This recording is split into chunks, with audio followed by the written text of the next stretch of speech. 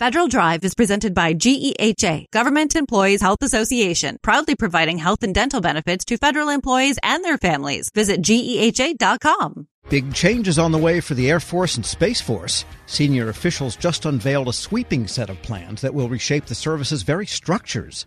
Maybe one of the most significant reorganizations since the end of the Cold War. Federal News Network's Anastasia Obis has more. Anastasia, what are they doing here? Give us the outlines. So many changes. First of all, and I think this is one of the major changes, they are creating a new command. The command is called Integrated Capabilities Command, and it's kind of all in the name. It will be this centralized place that will be doing future planning. It will be putting together requirements, because usually it falls on commands to determine their requirements and they're responsible for their own future planning. But now the Air Force will have this centralized hub, and the commands will be able to focus on daily operations rather than on future planning. So it sounds like they're taking a little bit of the authority away from the MAGCOMs, as they call them in the Air Force. Definitely. And at the same time, they're also standing up an Integrated Capabilities Office. That office will kind of prioritize investments, mostly modernization investments, and the office and the command will be working together very closely in the coming years. And the Air Combat Command, then, sounds like that could be a little bit less authoritative than before, concentrating on actual operations as opposed to planning and budgeting, programming, and execution. Yes, correct. What led to this? Why are they doing this? So about 2 years ago, Air Force Secretary Frank Kendall, he introduced this concept of operational imperatives. That was more of a roadmap to bring in technology and realign investments. It was just about modernization in general. Those operational imperatives, they were focused on mostly systems. So, for example, they were looking to identify and then invest in specific applications for the Advanced Battle Management System. And that's the system that provides a secure communication for airmen. So last September, he wrote an open letter to airmen and guardians, where he said the service is not as ready as it could be for a potential conflict. He said the service is optimized to support the post 9/11 environment, but the world has changed. So he ordered a sweeping review of the service. He wanted a review of everything: how they organize, how they train, how they equip the Air Force and Space Force. Here's Acting Undersecretary of the Air Force, Kristen Jones. We realized that we needed more enterprise solutions, deliberate integration. We needed to prioritize mission success over function. And we needed to make sure that we were doing all of that for one department with two services. That was Acting Undersecretary of the Air Force, Kristen Jones. It sounds as if they're talking about everything but modernizing the fleet itself, because that's expensive, and every modernization platform they have, the tanker, the new fifth-generation fighter, is mired in overruns years and years and years late, and they're already having to backfill the original copies to get them up to date with what the new copies are doing. So it sounds like they're doing a lot of work on everything to support flying what it is they have to fly with. Yes, that's correct. They are mostly focused on areas like personnel, readiness, power projection, a little bit of capability developments, but not really on aircrafts themselves. Okay, because they have some cooking. They do have a new bomber cooking, and I think it actually got airborne once, but so another 25 years it might carry bombs. Let's talk about personnel then. Mm-hmm. It sounds like a lot of change in store for how they train and manage their people. Yes. So they decided that they're going to bring back warrant officers, but that is specific to IT and cyber fields. It's a big change for the Air Force, just because they decided to phase out its warrant officer program almost 50 years ago. I think it was in 1959, and the last active duty warrant officer retired in 1980. The Air Force decided that warrant officers are kind of in-betweeners between enlisted and commissioned officer levels. They just made a decision that it was inconvenient to have another rank, and they got rid of it, and they decided to streamline the ranking system. Other military branches use a warrant officer program, and they use it for different fields like aviation, logistics, engineering, but the Air Force doesn't. So this is a big change. These officers will provide technical expertise only in cyber operations and technology, though. Right. So this will come from existing ranks because they don't have congressional authority to greatly expand the number of people, billets in the Air Force. Yes, correct. When do they say this will all be done? And, once again, what do they hope will be the effect of these changes? So they said that they're finalizing the details regarding all of the decisions. And by the way, it's 24 key decisions that they announced this week. Kendall said that each decision will have a timeline for planning and execution, and that will vary from immediate to maybe over a year. But also an important thing to remember is that Kendall is a political appointee, so he might have to leave at the end of President Joe Biden's current term, which might affect all of these plans. Yes, well, that's a totally unpredictable situation, but otherwise they want to get started on some of the changes right away. Like the warrant officers, that could happen, next year? Yes, possibly. Again, they introduced 24 key decisions. Some of them are a lot easier to implement than others. For example, I want to highlight one more thing. One big change is that they will elevate Air Force Cyber. That's currently under Air Combat Command, but it will be a standalone service component. Changes like that are big. It might possibly take over a year. All right. Well, we're going to keep an eye on it, as I know you will. Federal News Network's Anastasia Obis, thanks so much. Thank you, Tom. Be sure to check out her story at federalnewsnetwork.com. Leadership today, especially within the federal workforce, is being tested more than ever before. As the Cybersecurity and Infrastructure Security Agency's Chief People Officer, Elizabeth Comstetter sees a focus on people as absolutely crucial to her leadership style. Comstetter joined Shane Canfield, WEPA CEO, to reflect on her years of experience leading in the federal human capital space.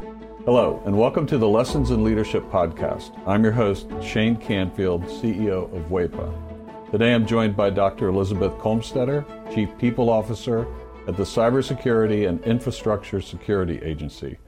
Elizabeth, welcome. Thank you. Great to be here. In your current position at CISA, one of your responsibilities is ensuring a people-first culture.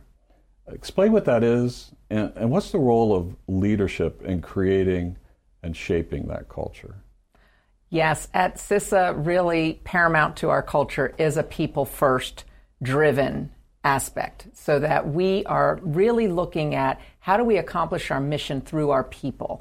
And in order to do that, we really value our people. We want them to feel empowered and supported and respected, and also that their managers care about them. So well-being is important. Psychological safety in the workplace is important, so that all voices and ideas are heard. So I like to call it our North Star. Having a people-first culture really starts with the people in order to get our incredibly difficult mission accomplished.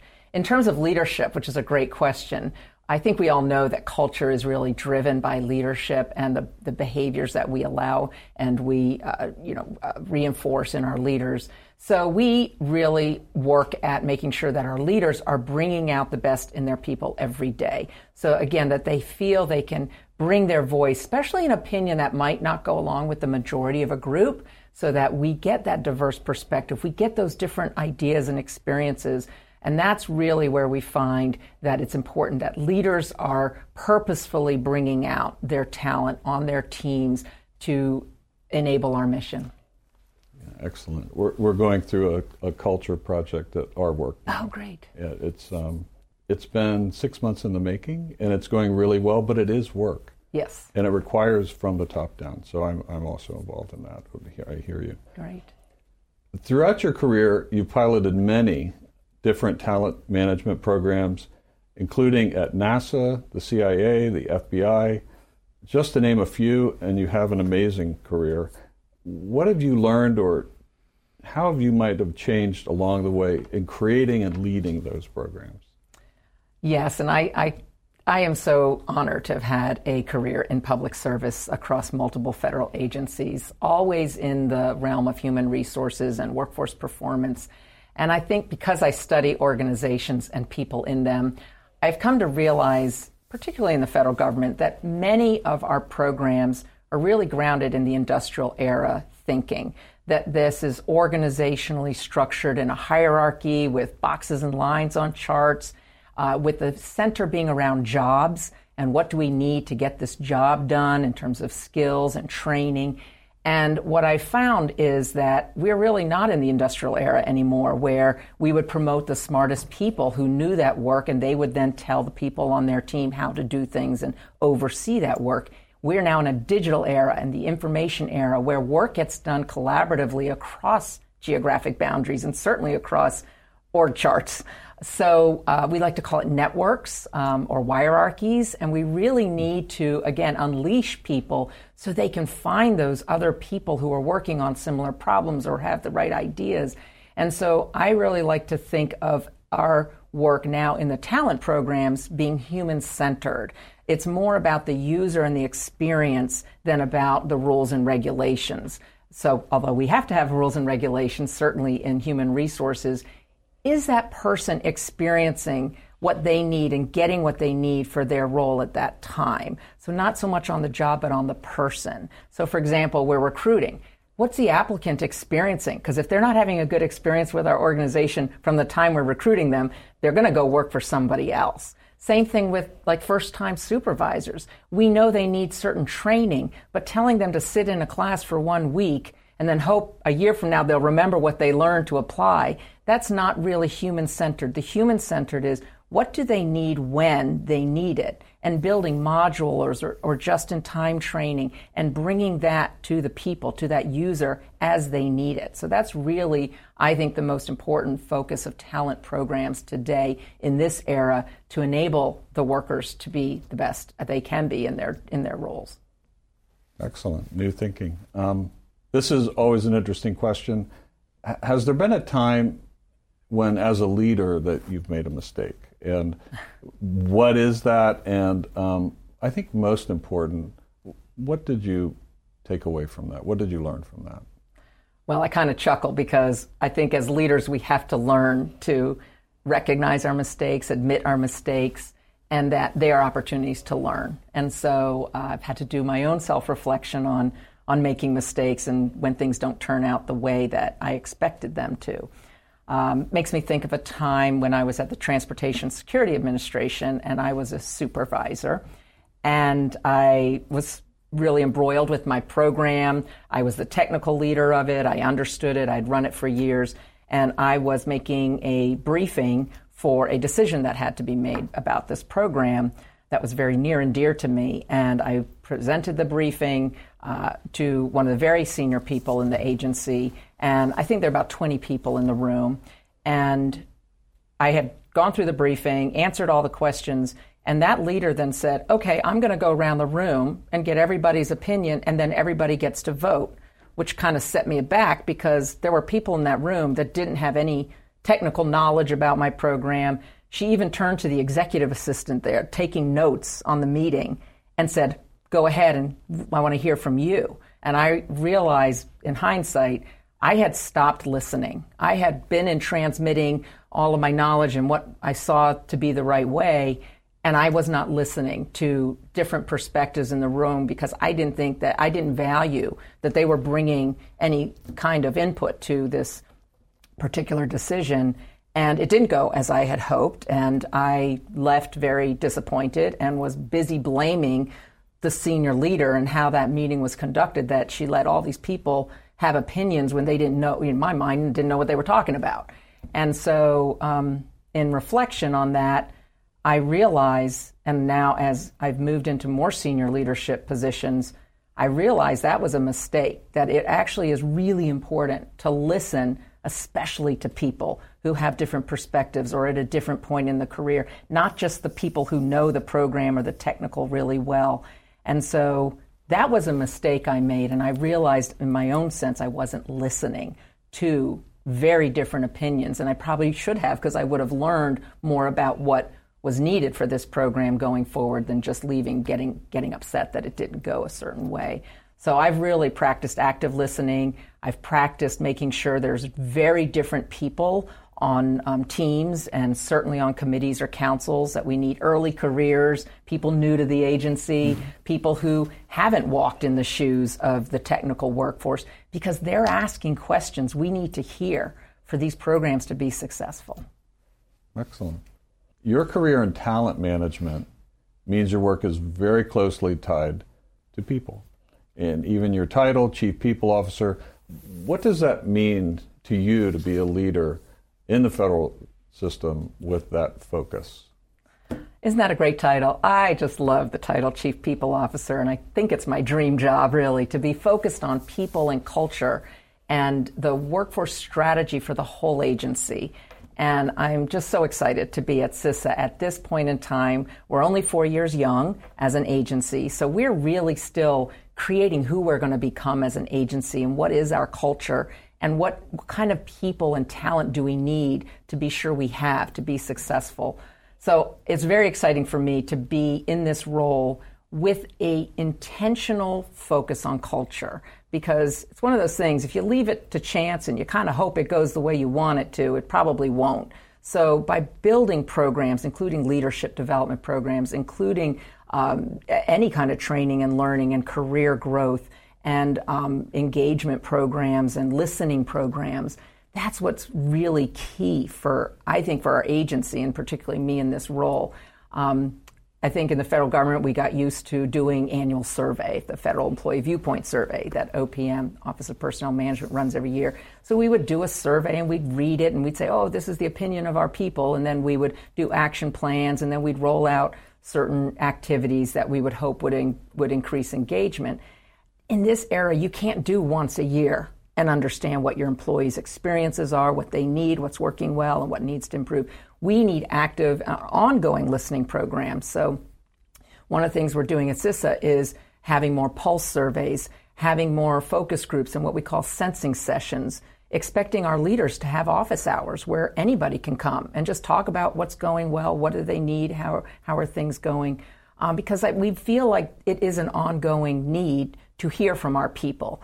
And I think in this role and over the years of serving, I've also realized there's never a one-size-fits-all. You know, we think certain people need certain things at certain times in their career. There's no one-size-fits-all. Neither can we also customize everything to every individual. So there's got to be a sweet spot in building really great talent programs, but also, like I said, thinking about, can we do this in modules? Can we make it a menu? Can we do it just in time as people need it so they can practice the new skill or knowledge in their role? So I think we have such great opportunity, again, with the technology that enables us to really focus on how we connect people with their work and their team to get things done in very new ways. This is always an interesting question. Is there a figure, either from your personal life, your past, somewhere in history generally, that inspired you, your leadership style, how you view leadership? There are many figures who have been very inspirational to me, but there is one that sticks out, and that's my mother, Paula Brownlee, who has been a very inspiring leader to me all my life. And I think because, first and foremost, she had a strong family and a strong career. And that's something I always wanted. And I saw her first as my mother, but then I also saw her as a leader in her career and in academia, which was her chosen field. But I always knew her family came first. And as I saw how she balanced different family needs with also a growing and more prominent career positions in leadership, that she had to balance that. And I think I learned from her that you can have both. You have to focus on different things through your career and through your life, but that you don't have to trade one for the other. I've been happily married for 32 years, and I'm a mother of twins who are almost 24 years old. And I've had a great career in public service. So I think that having her as a role model has really helped me find my own courage, find my own confidence, and find my own voice in how I can prioritize the things that are most important to me so that I can actually balance both family and career. And you're doing it well. Thank you. Having known you now for 7 or 8 years and worked alongside you, your passion is infectious. Thank you. Your intelligence and the thoughtfulness with which you approach all of these issues, it's an honor for you to be here, and thank you for your time. Thank you very much. I'm Shane Canfield, CEO at WEPA, and until next time, have a great day. Find the full podcast and future episodes of Lessons in Leadership on the Federal News Network app and anywhere you enjoy your podcasts.